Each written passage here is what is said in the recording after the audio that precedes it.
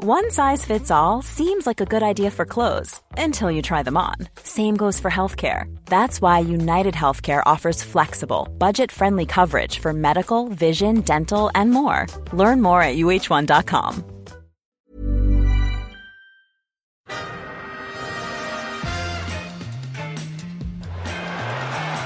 Ahí va a llegar el gol del Arsenal. Ozil marca Mesut Ozil.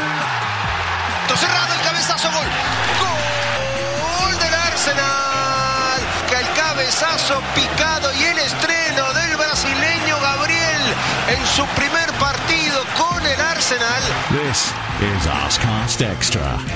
Hello and welcome to another Arsecast Extra, as always, with James from Gunnerblog. James, goodly morning to you. Goodly morning to you too. How are you doing this morning? I am all right. This is an extra Arsecast Extra. We're going to try and fly through this in about an hour because we've got busy days ahead of us, both of us. But we want to address, of course, the magnificent penalty shootout win last night in the Carabao Cup. Arsenal beating Liverpool. It was one of those weird games, James, where I was looking at it going, I want to win. I always want to win, but I don't really care if we lose. And then you get to a penalty shootout and you're like, do them. Do it. Don't let them do it. And especially when James Milner, did his thing after scoring the first penalty. Yeah, what was that about? Who was that to? Do we know? I don't know. I mean, maybe Bernd Leno. Hey, fuck off. Get the fuck out of here. Sorry, there was literally a magpie outside my window. Oh, shit. Fucking Mourinho. Anyway. It must be terrifying. But maybe Bernd Leno? I mean, he was the only one who could possibly have been having a bit of mouth. He doesn't strike me as the type to go in for that kind of thing, does he, Leno? No, he's quite a bit of a robot man. Yeah, he's a bit dry. You're going to miss, and I will laugh. Yeah. I don't know. I am always the number one, and I will always be the number one. I thought. I mean, he was obviously one of the big stars of the evening. Maybe Arsenal's best player of the night. Sure. I like this from Gagan J on the Discord. He said, what is it about Liverpool captains raising their index fingers that angers the gods so much? McMahon, Milner, it never works out well. Yeah, true. So there you should go. Have remembered that. Exactly. So look, it was, I suppose, an interesting game. There were a couple of aspects that were interesting about it, which we'll get into. Team selection, Bernd Leno starting. I'd sort of thought that maybe Alex Runarsson might get a start, but Mikel Arteta spoke afterwards about how, he arrived late and has had a bit of an issue, so that's why Leno is in goal. Good thing too, I would say, considering how busy he was. I enjoyed your tweet about the save that Leno made from the header. Yeah. Where he sort of pushed it away and parried it across goal, and you asked, could he have caught it, or, was that good, or was it bad? Pushed it away, yeah. Minamino, I think, hit the crossbar afterwards. I enjoyed the complete lack of clarity that the replies provided. It was quite amazing, wasn't it? Yeah. Like I said, I think he could have pushed that sort of away from goal. Is that harsh? And I think if it had been a poll, it would have been about 50-50. The Emmy camp and the Leno camp seem quite firmly established on social media. I mean, is that something now that we have to put to bed? I kind of feel like it is. I think that's fair. I mean, it's inevitable, isn't it, that you're going to do that? But it's sort of unfair to compare him to Emi Martinez, I think, who had such a brief run in the team and such a successful run in the team. It's kind of such a pristine memory that any comparison to that, I think, is going to be tough on Bernd. It's kind of like, when a rock star dies young and they don't go on to make all the really shit albums that they make in their 40s and 50s, and they just have this incredible body of work that they produced in their 20s at the peak of their creativity. It is. I said exactly that in my video yesterday. Oh, really? It's like, I haven't watched it. Sorry. It's like when someone dies really young, and it's sort of like, they're a pristine, perfect, memorial forever. That will be Emi Martinez in our hearts, Yeah. And every little thing that we see Bernd Leno do wrong, just because he's played a lot more games, he'll be judged more harshly accordingly. Look, whatever way you slice it, Leno has been excellent since he arrived at Arsenal for the most part, and we have a very, very good goalkeeper. Yeah. And we were very grateful to him yesterday. For sure. I mean, if we are going to carry on with this, does that not mean we all have to watch every Aston Villa game? And Are you not doing that and sort of weeping through your hands as you do? It's just a bit strange, that's what isn't it? Just watch every Aston Villa game. Well, Bernd Leno could have done better. You know, he would have done better with that one. You know, the two camps watching. Look at what Emi has done. Look at what Bernd has done. Someone had clipped up an Emi Martinez gaff where he dropped the ball, and I think the goal was actually ruled offside in the end, but he basically parried it straight out to a guy in front of him. So, you know, everyone's coming to this argument armed. I think, you know, Leno, I think we have to assess him on his own attributes, which is that he's a really good goalkeeper. It doesn't mean there aren't things that he could do better, but he had a fantastic game at Anfield. The other thing as well, and I said this on the blog today, is that the decision to let Emi Martinez go, and Mikel Arteta said afterwards again, you know, we didn't want him to go, but, you know, circumstances were what they were. But that decision was made not just on what Emi Martinez did after the lockdown, which was great. You know, he's been at Arsenal for 11 years. They've seen this guy arrive as a kid, grow up, become a very good goalkeeper. You know, they have intimate knowledge, and I mean that in, you know, the purest possible way. They know everything about him, what he does on the pitch, what he does on the training ground, how he lives his life, all of those kind of things. Mikel Arteta is a former teammate of Emi Martinez. So they didn't make the decision to let him go simply based on what he did after lockdown, which was great. They did it with the full knowledge of everything that led up to that, the circumstances, the fact that perhaps there are no fans in the ground, and also the fact that Aston Villa offered us a shitload of money for a player who a few months previously would not have got anywhere near that kind of value. So, you know, I think we have to look at it through that context and try and find the wider context in why that decision was made. And as Leno, I thought the interview afterwards last night was quite funny, wasn't it? Yeah. Right, just as you said, I am the number one. I will always be number one. You know, he there was no like, look, Emi did great, and you know, it was fantastic to see Emi do so well. It was like, nah, I'm number one. I've always been number one, and now it's up to me to prove it. He didn't, you know, suggest that he's going to sit on his laurels. He literally said, my job is to prove that every week, and he did that last night. Absolutely, yeah. And I think, you know, if Emi Martinez going is the sacrifice Arsenal had to make in order to further strengthen the squad, I think people will definitely make their peace with that if it happens. If it happens. We have to do that whole strengthening the squad thing first, though, before we can have that soften the blow a little bit for the people who loved Emi. And look, you know, it's no slight on Emi Martinez or anything like it. But just quick thing. I mean, are you worried that maybe old Rune Runarsson isn't great and that might be part of the selection, or do you buy what Mikel said yesterday? I suppose you have to take it a bit on face value. You know, he hadn't played, you know, like anyone else in France, hadn't played since March. So chances are he was maybe a bit less sharp than he needed to be. And I think if you are a second choice goalkeeper, if you are moving to a club where, with all due respect to Dijon, the standards are higher and the expectations are higher and the pressure is higher, maybe you do need more than, you know, 2 weeks of training when you've been brought in towards the end of a transfer window to get yourself ready. So I will take it on face value from Mikel Arteta. I can't make any judgment on him as a player because I've literally never seen him play, and until such time as we do, or until such time as I do and see him pull on an Arsenal shirt and perform, I'm not going to sit here and make any judgments on him as a player. But I do think it's pretty clear that there's a very established number one and a very established number two at Arsenal right now, in much the same way as there was before lockdown. So we're back to where we were. True.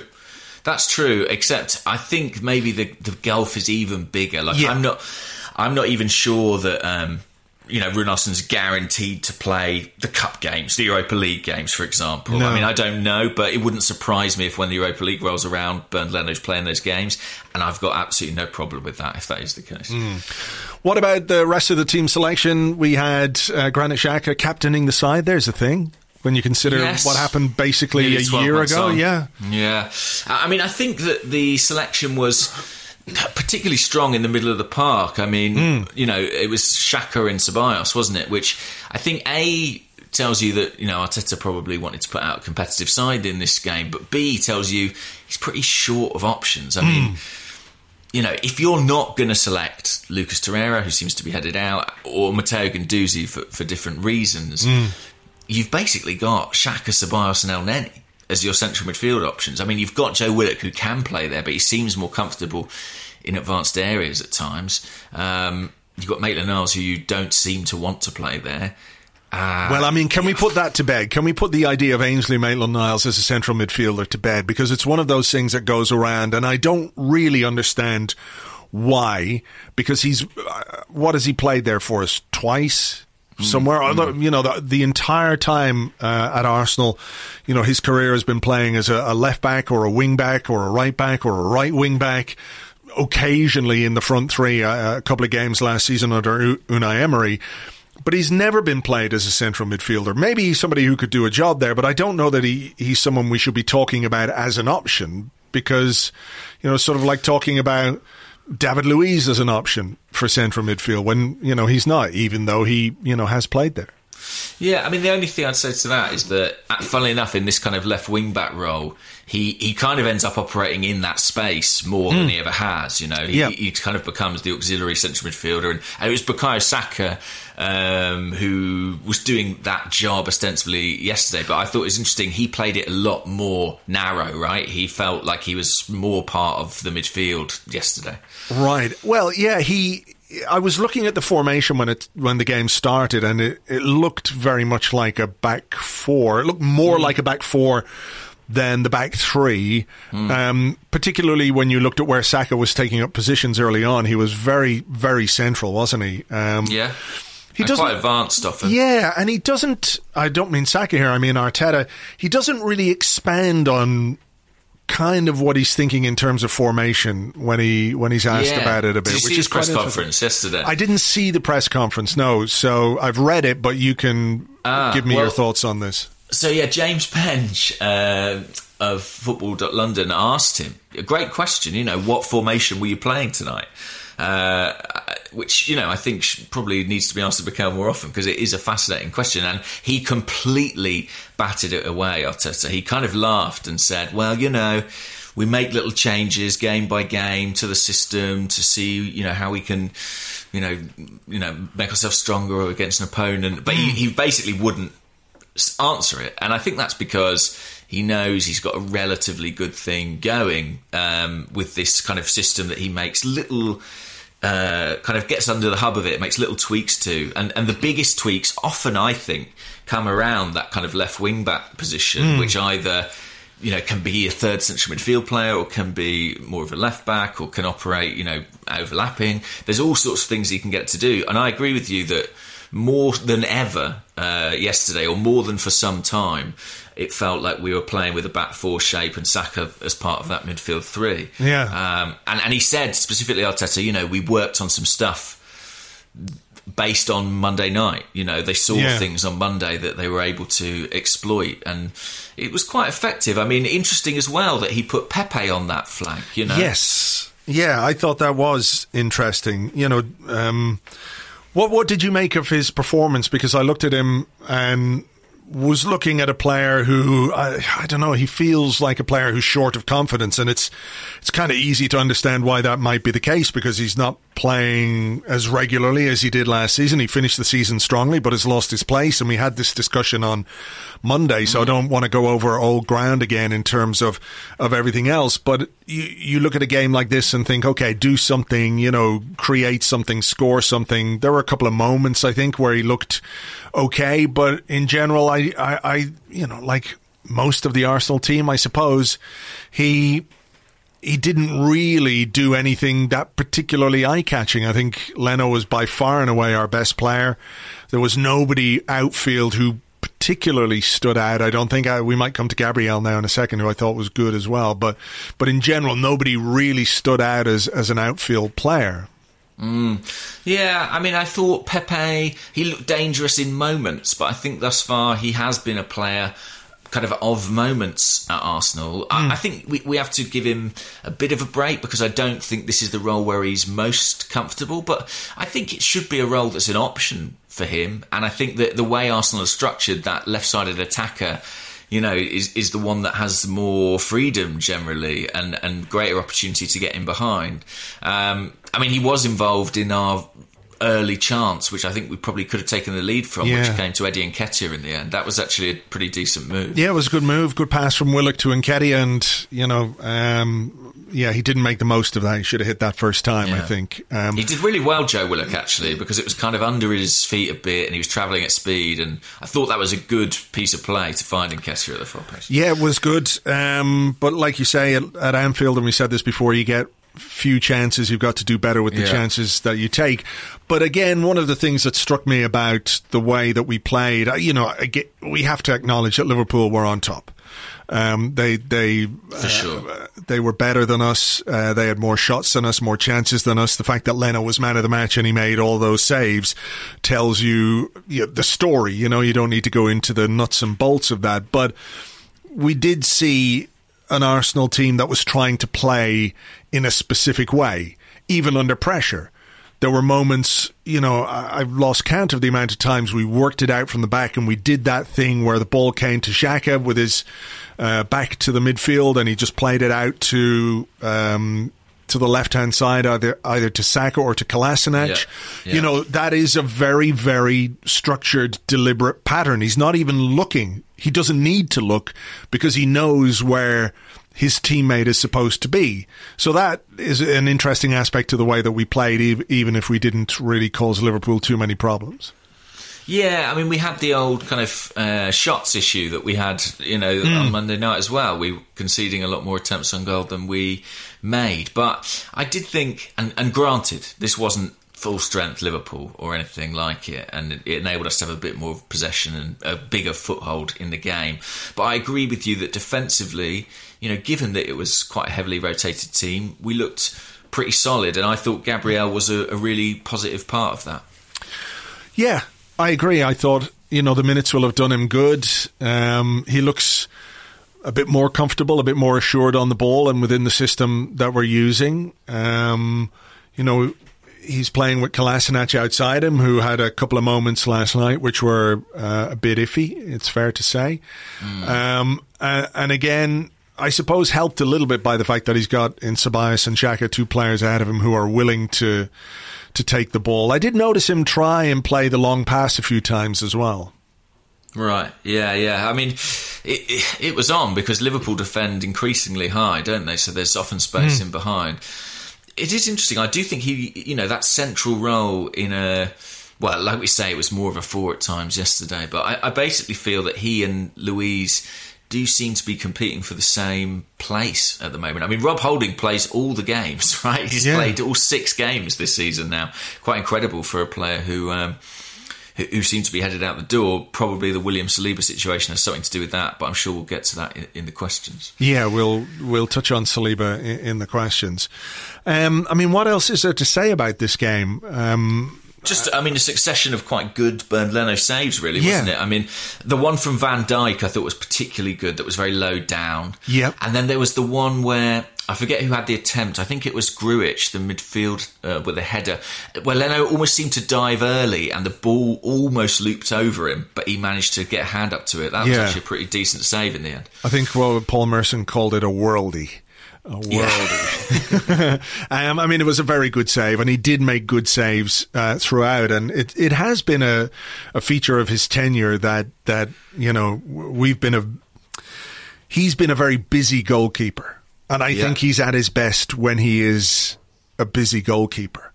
So as long as we have these issues defensively and allowing as many shots as we do, he's gonna be important and also look good, hopefully, because he can make saves. So penalty shootout. Yes, the old penalties are a lottery. It's a lottery. Slaughter, you've got no control over penalties whatsoever. There's just no way that you can do anything about the result of a penalty shootout. You can't show in the lap of the gods. Yeah, you can't show your character or your technique or your nerve, hold your mettle, and do it under pressure. I think what's quite interesting is penalty shootouts without fans. Yeah, it must be effective. More goals are scored. Is that true? It feels like it doesn't it? Doesn't it?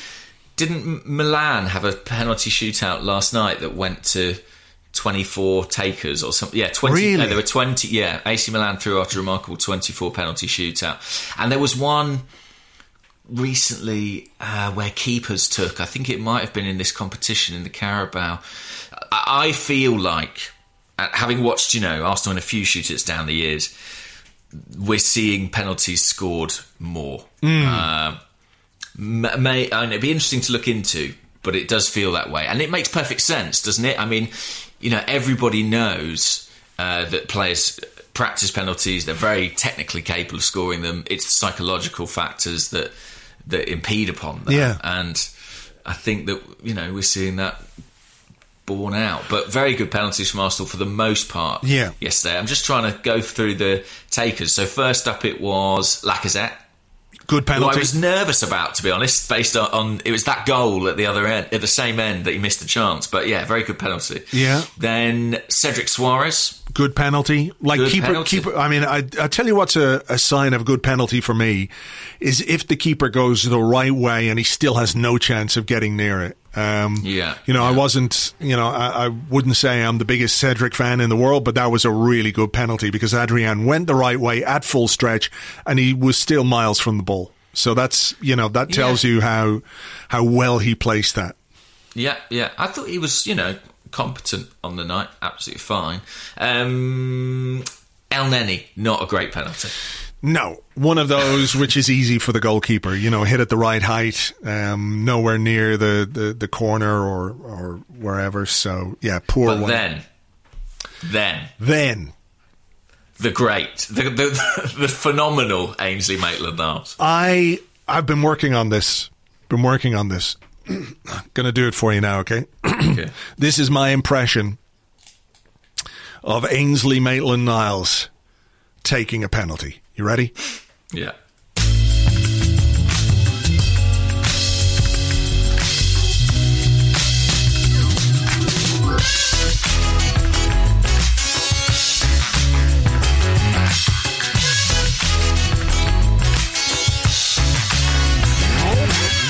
Scored.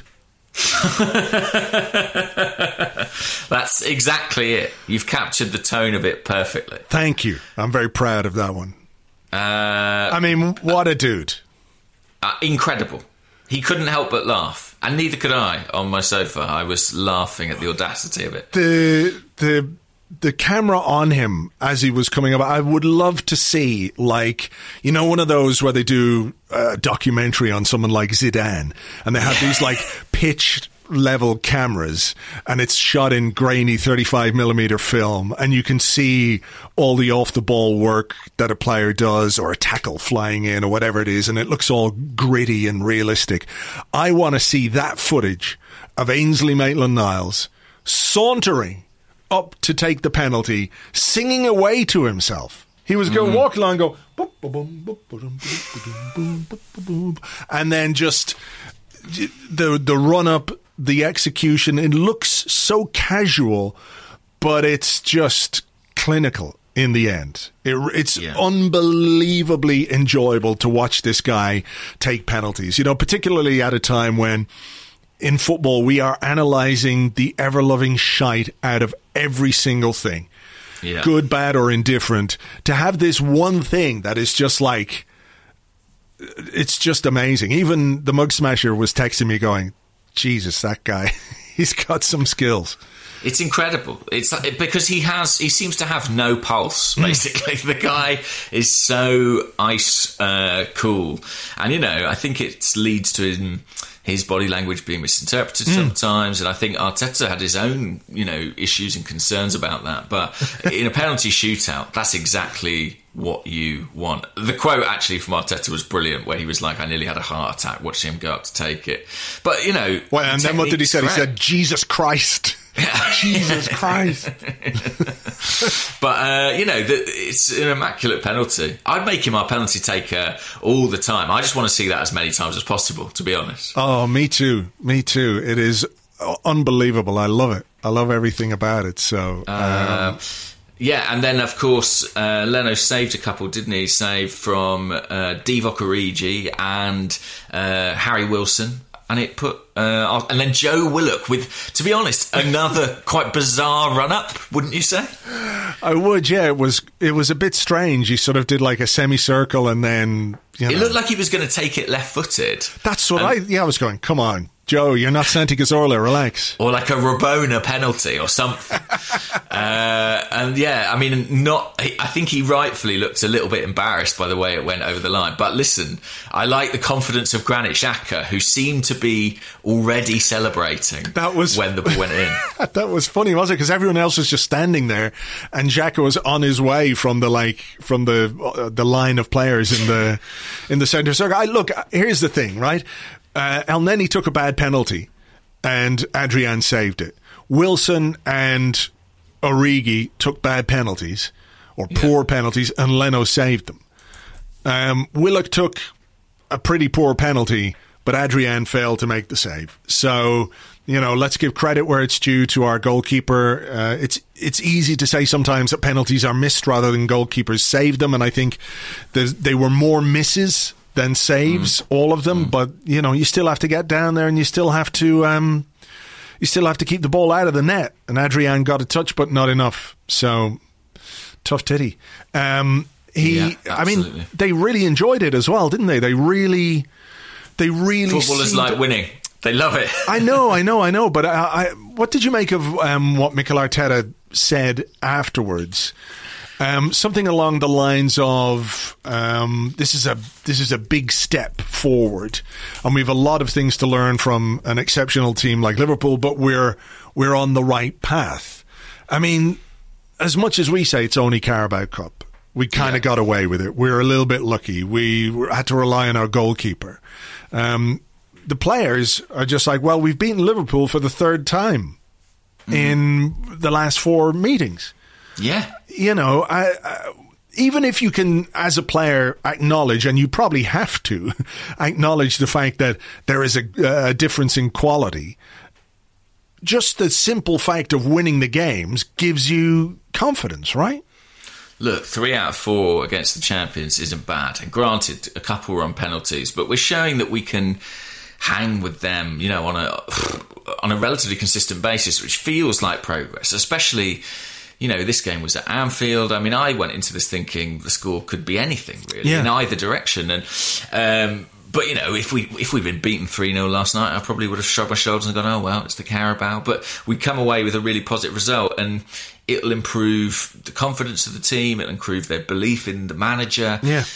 It's, you know, when you win these games, it's great. And I do think, you know, I always remember the first trophy that Guardiola won when he came into Man City was this competition, the League Cup. And I know Arteta's already got the FA Cup under his belt, but being in the quarterfinals now, I think he'll have an eye on that final. I think he'll think, you know, what would it do for the resurgence of Arsenal if I could add another piece of silverware in February? You know, I think that will be on the agenda. Exactly. Get our Europa League place absolutely sorted out by February, take the pressure off, and then it helps us, you know, get into the Champions League. Simple as that. That's how we do it. Yeah. Exactly. That's how we do it. Okay, well, look, we are going to take a little break here. We're going to come back with your questions and more in part 2. We've also got the winners of our competition from last week's Arscast T-shirt competition, so stay tuned for that. It's coming up right after this.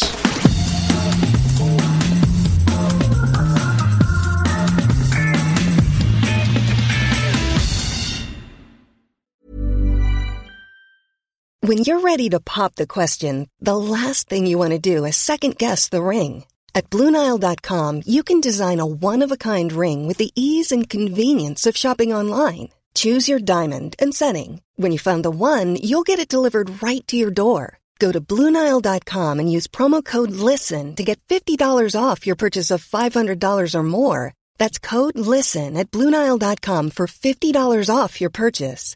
BlueNile.com, code LISTEN. Quality sleep is essential. That's why the Sleep Number Smart Bed is designed for your ever-evolving sleep needs. Need a bed that's firmer or softer on either side? Helps you sleep at a comfortable temperature? Sleep Number Smart Beds let you individualize your comfort, so you sleep better together. J.D. Power ranks Sleep Number number 1 in customer satisfaction with mattresses purchased in-store. And now, save 50% on the Sleep Number Limited Edition Smart Bed for a limited time. For J.D. Power 2023 award information, visit jdpower.com/awards. Only at a Sleep Number store or sleepnumber.com. Welcome back to the Arscast Extra. This is part 2 of the show where I don't fuck up the intro, and in which we ask you to give us questions on Twitter at Gunnerblog and at Arsblog, on the Arsblog Facebook page, facebook.com/the Arsblog, even though I forgot to do it again, sorry about that, and on the Arsblog Discord chat server, which you get access to if you are an Arsblog member on Patreon. Before we get into questions, on last week's Arscast, I asked you a question to win a t-shirt from 44t.com, an Arsenal t-shirt of your choice. The question was, it was something to do with 29 years ago we signed somebody who went on to become the club's leading goal scorer. James, sure you got the answer. 29 years ago. I'm struggling actually doing that maths. 29. No, Ian Wright. Ian Wright. There you go. Ian Wright. A surprising number of people plumped for Thierry Henry. So there you go. But unfortunately, you guys are all wrong. Lots of you got Ian Wright right. And the winners of the t-shirts are Declan Malone and Eugene Ridson. Well done to you guys. I'll be on to you to get your details. We'll get the prizes sent out to you. For the rest of you, if you want to buy the t-shirts, you can get a discount at 44t.com. 10% off by using the code ARSBLOG at checkout. That's 44t.com. T-double-E as in t-shirt. So there you go. 44t.com. Thank you to those guys for the prizes. And we'll have more competitions on the podcast soon. Right, time to get into the questions, and a big one, James. We're starting with William Saliba. It's a big talking point. Lewis Ambrose says Saliba could turn out to be a top-class centre-half eventually, and we'll all be happy. But right now, given our financial situation and lack of other deals, how do you feel about the prospect that we spent £27 million on him only to not use him for at least 2 years? And this comes in the wake of stories that potentially we might be looking to loan him back to France.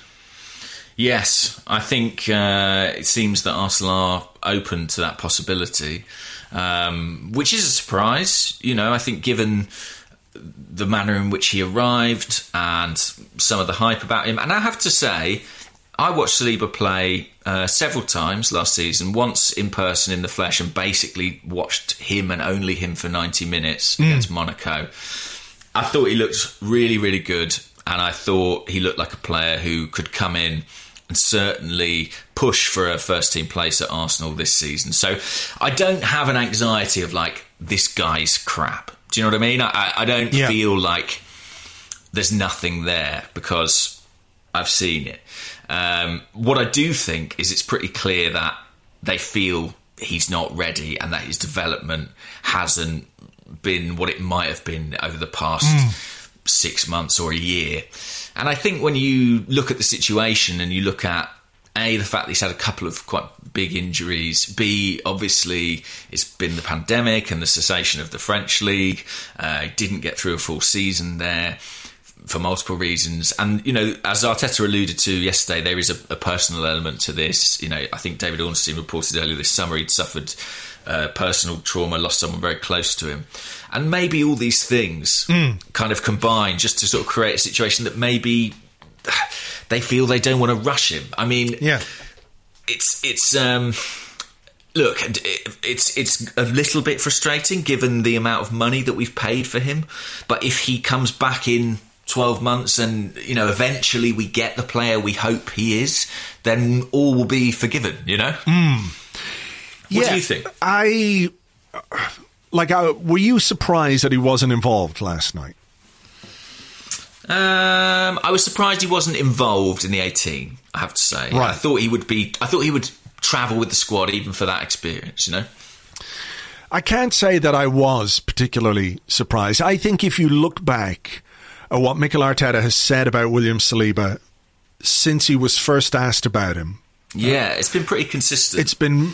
The message has basically been, calm your tits here, please, because this guy potentially is a very good player, but we have to be cautious with him. We have to make sure that he's integrated properly.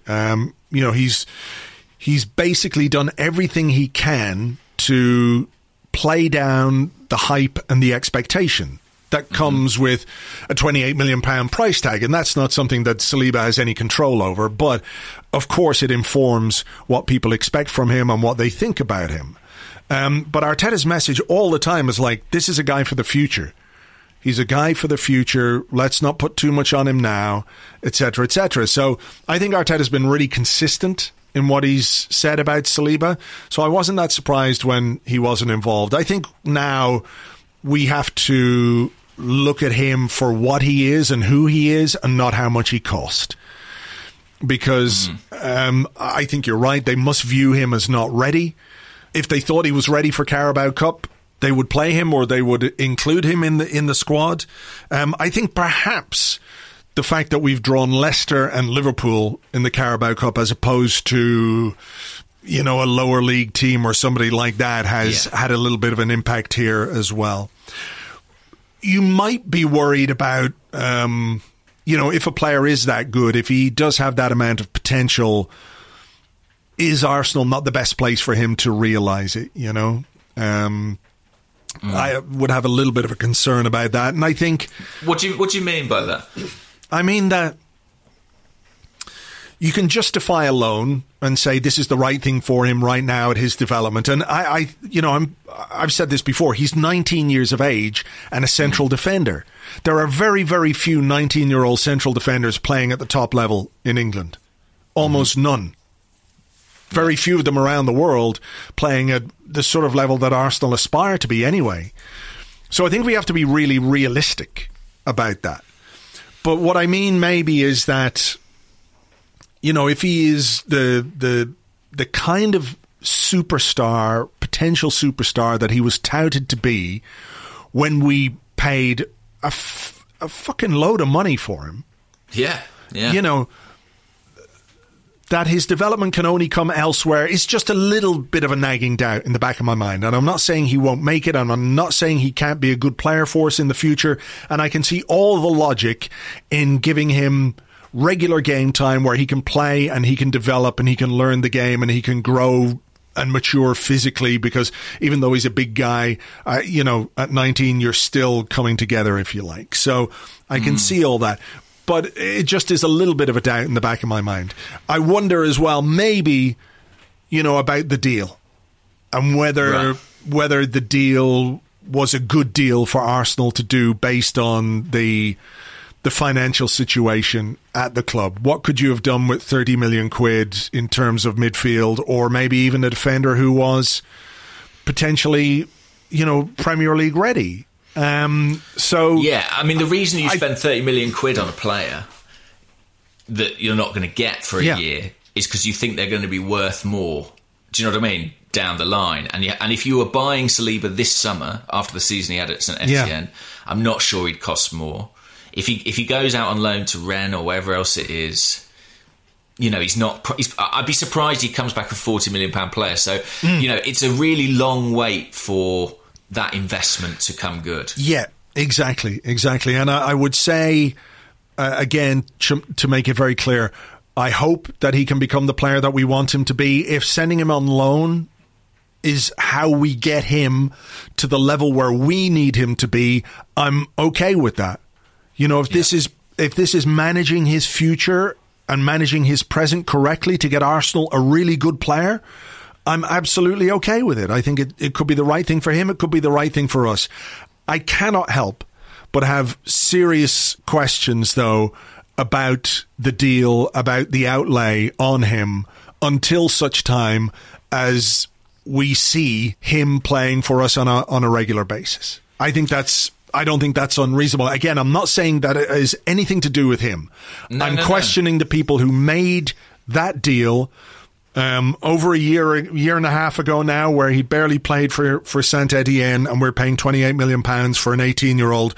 We get excited about that because very often people view price tag as commensurate with talent or a player's readiness. That's clearly not the case.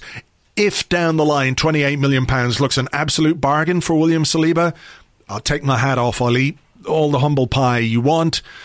For now, though, it's difficult to argue that it was a good deal. Because, we are a club who are operating under certain financial considerations, restrictions. And like you say, we could potentially have used that money on a player who would have improved the first team in the short term. So I completely agree with you on that front. I really am optimistic that Saliba will come good in time, but whether it's kind of soon enough to make that a sensible purchase, that's exactly another question. That is exactly it. Yeah. Okay, so let's have another question. Oh, this was an interesting one. Yes, Ollie Tucker said, if we are to assume or hope that Arsenal are being run smarter these days, they'll surely have backup options to Aouar and Partey, but we've barely heard anything about other possible deals. Are you worried we haven't heard about potential alternative options? Yeah, a little bit. There was a good question on the Discord from Marty who said, are there any other midfielders in world football other than Aouar and Partey? Which, not according to my Twitter mentions. Well, I don't think so. I think the only other player that we've heard about in terms of backup is Jorginho. Can I say that feels like an Arsenal signing to me? I know, me too. Do you know what I mean? It's got a real whack of, oh God, I don't want this to happen, so it's going to happen.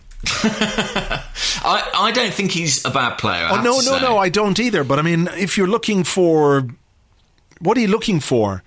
He's not Thomas Partey, and he's not Aouar. He's kind of, he does the Xhaka Ceballos job, of kind of keeping it moving. And I mean, he is good. He's a good footballer. There's no question about that. And it's just, it would be underwhelming, wouldn't it? It would be a bit underwhelming. He's also 28, which is, an age where it's like, we're not getting any return on that, probably. Here we go again. It feels a bit David Luiz-y. I think it's basically the reason that it feels not great as a prospect. And I think he is on the list. I think he is an option. Is that, it's a cast-off, isn't it? It feels like a cast-off from a competitor, and they never feel great. Another one. Yeah. But the only thing I would offer in mitigation, as you know, I've got some ties to Chelsea through my brother. He rates Jorginho very highly. I mean, there was a lot of crap last season about, he's made 1 million passes and made no assists. I don't know if you remember that, but but that's not really his game. He is someone who's a really good possession player, and also someone who, Guardiola and Man City really, really wanted and didn't get. So it wouldn't surprise me if Arteta is a bit of a fan. Nevertheless, if you offered me Thomas Partey, or for me, Houssem Aouar, they are more exciting signings, certainly. Yeah. I mean, is he kind of like a polished Xhaka in a way, a bit more mobile? Yeah, probably less physical than Xhaka, but / clumsy. Yeah, but probably a broader range of passing, an ability to move the ball at more speed, basically. He's super technically gifted. Takes a lovely penalty as well. But not a player who will sort of do a different job, I think, to anyone that we've necessarily got. He could be maybe an upgrade on what we've got. He's certainly a better player than El Neni in that position. Yeah. But he's not the link between the midfield and the attack, that we're looking for. And he's not someone who is going to beat people on the dribble. So maybe a bit more of the same if he arrives. Yeah, so to sum it up, yes, I am a bit worried that we haven't heard I haven't heard more about potential midfield replacements if the players that we want aren't coming in. And of course we are heading into the final days of the transfer window. We've said this all along, that it is going to go down to the wire with a lot of these deals, that a lot of stuff is going to come together. Let's talk about Awa and Partey a little bit, or certainly Awa, who it felt like it was really close this week, and I was told by somebody very reliable that it's kind of all but done. But of course, until it goes through, there are potential snags and hitches and perhaps interest from other clubs. You know, it's always interesting when you're after a Lyon player, and as it gets closer and closer, the entire world seems to want to make bids for this particular player. I don't know what that could be. But what's your thoughts on his potential arrival? Didn't the guy at Lyon say everything has to be done by today or nobody's going? Yeah, and shout out to Constant Strider on Twitter, who basically asked us what our predictions are for the final few days of the window.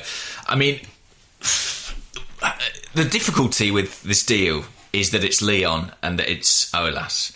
And, you know, Edu, Arteta, Husfami, they do want this player, but they have never negotiated really, particularly Edu, with this guy before. And he is tricky and it is difficult. And, you know, the goalpost can move late in the day. I think from what I understand, Lyon's need for cash has been slightly overplayed. Like they need it kind of by next summer, not necessarily by now. So that's fine. We'll pay them then. It's great. Well, that's reportedly what PSG are offering to do. I don't know if you've seen those reports coming out of L'Équipe last night. The story is that PSG would like to sign Aouar in a year's time and basically pay for him then, because it would help them get around FFP regulations. Clearly this guy is now the number one target, but we are really close now, so it's just very difficult to say whether we'll get this over the line. I mean, I said on Monday I think that I was really optimistic about it, and I do still have that optimism, just because when I hear the noises out of Lyon, it doesn't feel an insurmountable gap.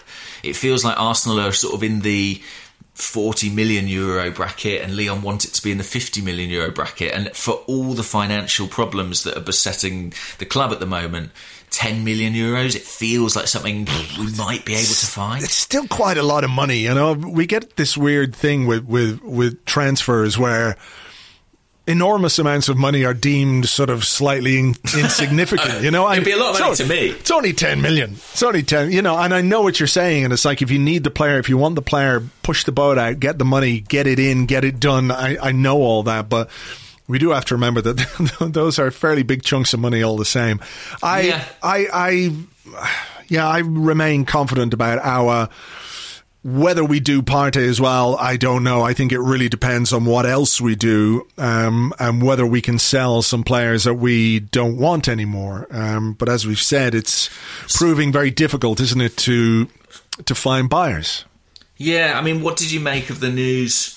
And a few people asked about this, you know, of Lucas Torreira seemingly joining Atletico on loan. Do you find that frustrating? I think it's the reality of the market, unfortunately. I just think it's so hard, especially in Europe, to find people with 30 million euros. Well, I think that's the thing in Europe. Sheffield United are buying Ryan Brewster from Liverpool for a fee, reportedly 23 million pounds. Yeah. What the how do Liverpool keep doing this? What fucking magic do they possess that they can sell these? They've got a head of sales. We need to steal their head of sales. Oh my God. Like, I mean, they do it all the time. Here, look at this promising youngster. He has never played a game for us. He has never scored a goal. He has never made He will never score again if it's Dominic Solanke. He has got one leg. He's blind in one eye and he keeps falling over. Oh, how much? 40 million? Brilliant. I don't know how the fuck they do it. It's incredible. It's incredible. So that's the market. That is the market, you know. But that's maybe a Premier League market. I think So we should be trying to sell Torreira to like Burnley or something, or exactly. You know, and can we sell Guendouzi to Aston Villa for 40 million quid? Well, they just bought in Ross Barkley. I think that ship has sailed, unfortunately. But I mean, look, it is frustrating, isn't it, when some clubs seem to be able to do the kind of business that they do, and we struggle. But Torreira to Atletico on loan. Look, ideally you'd want to sell. But if there is no sale, and there's nobody willing to pay for him, even though there were some Italian clubs apparently willing to do that. I would say this. It depends on how much the loan fee is. Yeah. And loan fees can be not insubstantial. I know that when we were looking for Perisic on loan for 6 months, there was talk of, having to pay somewhere in the region of £5 to £6 million for that, yeah. So it's possible that you could still send someone on loan and bring in an okay amount of money or some money that will boost the coffers that might help you get something done. And maybe next year the market is in a better place, or he's great for Atletico and they really want to buy him, or whatever it might be. So it's not ideal, but then I think most of the business that we're going to do between now and Monday night, I think it's going to be loans for the most part. Yeah, and the other thing to say about loans, I mean, look, of course, I'd rather Arsenal could get big transfer fees for these players. But, Torreira's salary, what's that going to be per year? 3 or 4 million it could be. Do you know what I mean? And that does go back into the pot potentially, and that makes a difference. I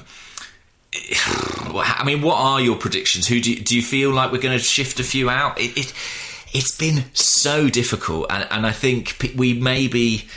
Yeah, the Brewster thing, sure, but it does feel like the Premier League is kind of a rule unto itself a little bit financially at the moment. Yeah, it's so difficult to predict. I mean, you look at Kolasinac last night, put in the kind of performance that pretty much assured his Arsenal future. I think genuinely, from what I understand, finding someone who can cover his salary is really difficult. And he wants to stay. Yeah, he's happy. So he's happy enough to stay. I think you're going to look at Torreira going for sure. I think Guendouzi will still go somewhere, because clearly that situation is not getting any better. If there was a chance of rehabilitation or a chance of repairing what's gone wrong, he would have been involved in a game like last night, even on the bench. It suggests we want to move him on. Do you think that will change after the deadline? Do you think these players who've been a bit frozen out after the deadline, Arteta will go, okay, you're here till January now? Or do you think he'll hold firm? Don't know. I mean,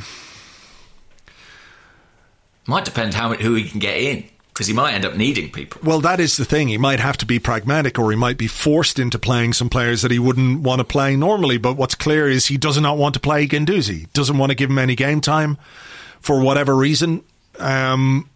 So if he doesn't have to play him, I don't think he will.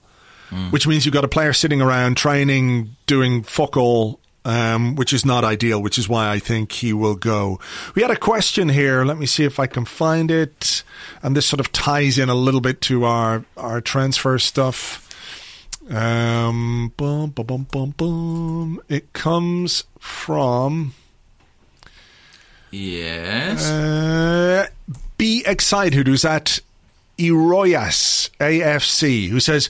What did you make of Reed Nelson, he says, but that's autocorrect. Damn you, autocorrect. Reece Nelson not getting minutes at all. Do you guys think he's off on a loan or a sale? Because surely he was a better option to play from the right than Joe Willock. I think he's off on a loan. I do. I mean, we know he's available. It was strange that he didn't get any game time at all, I thought, a little bit. I mean, we went for more experienced players from the bench for the most part, but... Yeah, I think he's off on a loan. And when you actually look at the composition of our squad, I think that is, a risk that we can afford to take. We have players for both flanks, who can cover there. And I think it's what he needs. Is that what you think as well? It would be a rational explanation as to why he wasn't in the team ahead of Joe Willock, who isn't really a right-sided attacker. No. He can play in those advanced roles, and he does like to get in the box, but it's usually from a more central position. So I do think that the fact that he wasn't involved is a way of, ensuring that he doesn't pick up an injury or something like that. But then and bear in mind, Kolasinac played, in fairness, and he's been linked away. So maybe maybe that's a sign that he's not going anywhere. Yeah, possibly. I mean, the other thing on Reece Nelson is, there is also Emil Smith-Rowe to consider, who is back in full training now and will either, I guess, take up one of those attacking spots in the squad or could be someone who gets loaned out themselves. So, yeah, there's so much, to happen. And to be honest, when it gets this late in the window and it's as relatively quiet, like it doesn't feel like there are 5 deals about to happen. You know what I mean? No. It would take a pretty dramatic final few days for Arsenal to do all the business they'd like to do. Particularly when you consider that we're going from a Carabao Cup game on Thursday to a league game against Sheffield United on Sunday. Yeah. I know a lot of stuff can go on in the background. I know a lot of stuff can get done at the last minute, but it really does feel like this is going to be the biggest last minute transfer window from Arsenal, maybe since the one in which Arteta himself arrived. Yeah, since 2011. It really could be. Different circumstances, obviously, but... Yeah. It's been a fascinating... kind of as a social... Particularly on social media, the reaction to the transfer window this summer, I think, has been really interesting. I don't know if you've noticed it, but it feels like the kind of fervour around transfers is greater than ever. And so I'm expecting Monday to be a pretty crazy day. Yeah, we are going to do, as ever, our transfer deadline day live blog over on Arseblog News. So we'll be putting in a hefty, lengthy shift because I think it's a late night deadline, isn't it? Oh, I actually don't know. Sorry about that. Transfer deadline, let's have a look. October 5th, isn't it? Yeah. Yes. 11 p.m. Oh, wow. For fuck's sake, 11 p.m.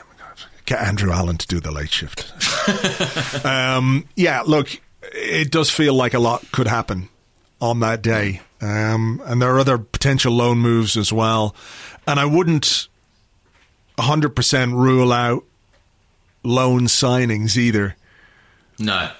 I think if we push the boat out and we get Awa, for example, and we spend the money on him, I'm not sure there's much wiggle room to do anything else unless we get a massive bid for a player and we rake in some cash and we can sort of square it off against a potential incoming deal. So, Well, let's hope the buyers come out of the woodwork. We need that to happen. But yeah, it's going to be interesting. And the other thing to say is that, Arteta, I think... Actually, I don't know what I'm saying here, Andrew. Cut that bit. No, I refuse to cut it. That's fine. No, it's absolutely fine. It's okay to lose your train of thought, James. People need to realise that we are just human We are human too, yeah. We are just two... Sometimes two guys. We just don't know what we're saying. Exactly. I think that could be part of the charm. I don't know, but let's see. Have you got any left? Have you got one left, or...? Yeah, I did actually. We're looking forward to the weekend. Let's have a look at this. Mark Nellis on the Discord says, has Gabriel done enough to be ahead of Luiz for the Sheffield United match? His long passing seems to be just as effective. He's a bit quicker, so he can make up for holding sluggishness. He even looked good playing with Kolasinac. It's a good question. I don't know that his long passing is quite the same as David Luiz, who is really good at that. That's a real strength in his game. Has he done enough? Look, I'm ready for the future. I'm ready to see a new, improved, youthful-looking Arsenal defence with Gabriel and Tierney. We did have a question as well from somebody who said... see, this is how well prepared we are. Gaz Edwards at GazEd87 said, heard you say Luiz and Gabriel can't play in the same team. Wouldn't it be good to see Gabriel play left centre-back with Luiz in the middle and Tierney at left wing-back? So, we have options. It is an option, yeah. I think, it'd be asking a lot of Gabriel to play it like Tierney plays it. That's all I would say. Yeah. But yeah, it'd be intriguing. I mean, if you're thinking, how do I get my best defenders on the pitch? That is a way. The other prospect is, I know Luiz prefers the left side, but could you play Gabriel and Luiz in something more like a 4? That's also a possibility. So we shall see. I think he is the future. So at some point in the course of this season, he will be getting the nod and the seniority because the chances are David Luiz won't be here in 12 months' time. Very true. Andrew McClure on the Discord says, morning, guys. What would your ideal Europa League group be? I don't even know who we can draw. No. My ideal is trips that aren't very far for the team's sake. So just, local. Keep it local. Belgium, Holland and Scotland or something like that. Exactly. Isle of Wight. Is there a team in the Europa League from the Isle of Wight? Isle of Man Rovers. You could play them. But I suppose I'm not bothered about, it is the Europa League group stage. There's going to be some crap teams in it. I'm not looking for a glamour tie at this point in the competition. I want the teams where we can rotate heavily, Yeah, me too. I think that's an important part of keeping the squad happy and developing some of our young players. Right, we have to go. There's a lot going on today. You've got to go. I've got to go. But I want to say thank you to everybody, as always, for listening. Thank you for being here. We will have an Arscast Extra on Monday, hopefully discussing our win over Sheffield United in the Premier League on Sunday. All change again, I guess, or a lot of change again in terms of the team there, yeah? Yeah, I would think so. Plenty of changes. Maybe not in central midfield. I don't know, but I wonder if Xhaka and Ceballos might play again. You never know. Okay, we'll see what happens on Sunday. We'll be here on Monday, of course, and we're going to have something for Patreon members on Tuesday, a sort of discussion about the transfer window, what we've got, what we have, what we hold, the state of the squad. We'll do that on Tuesday for Patreon members as well. So until then, folks, have yourselves a great weekend. Until the next one. Bye-bye.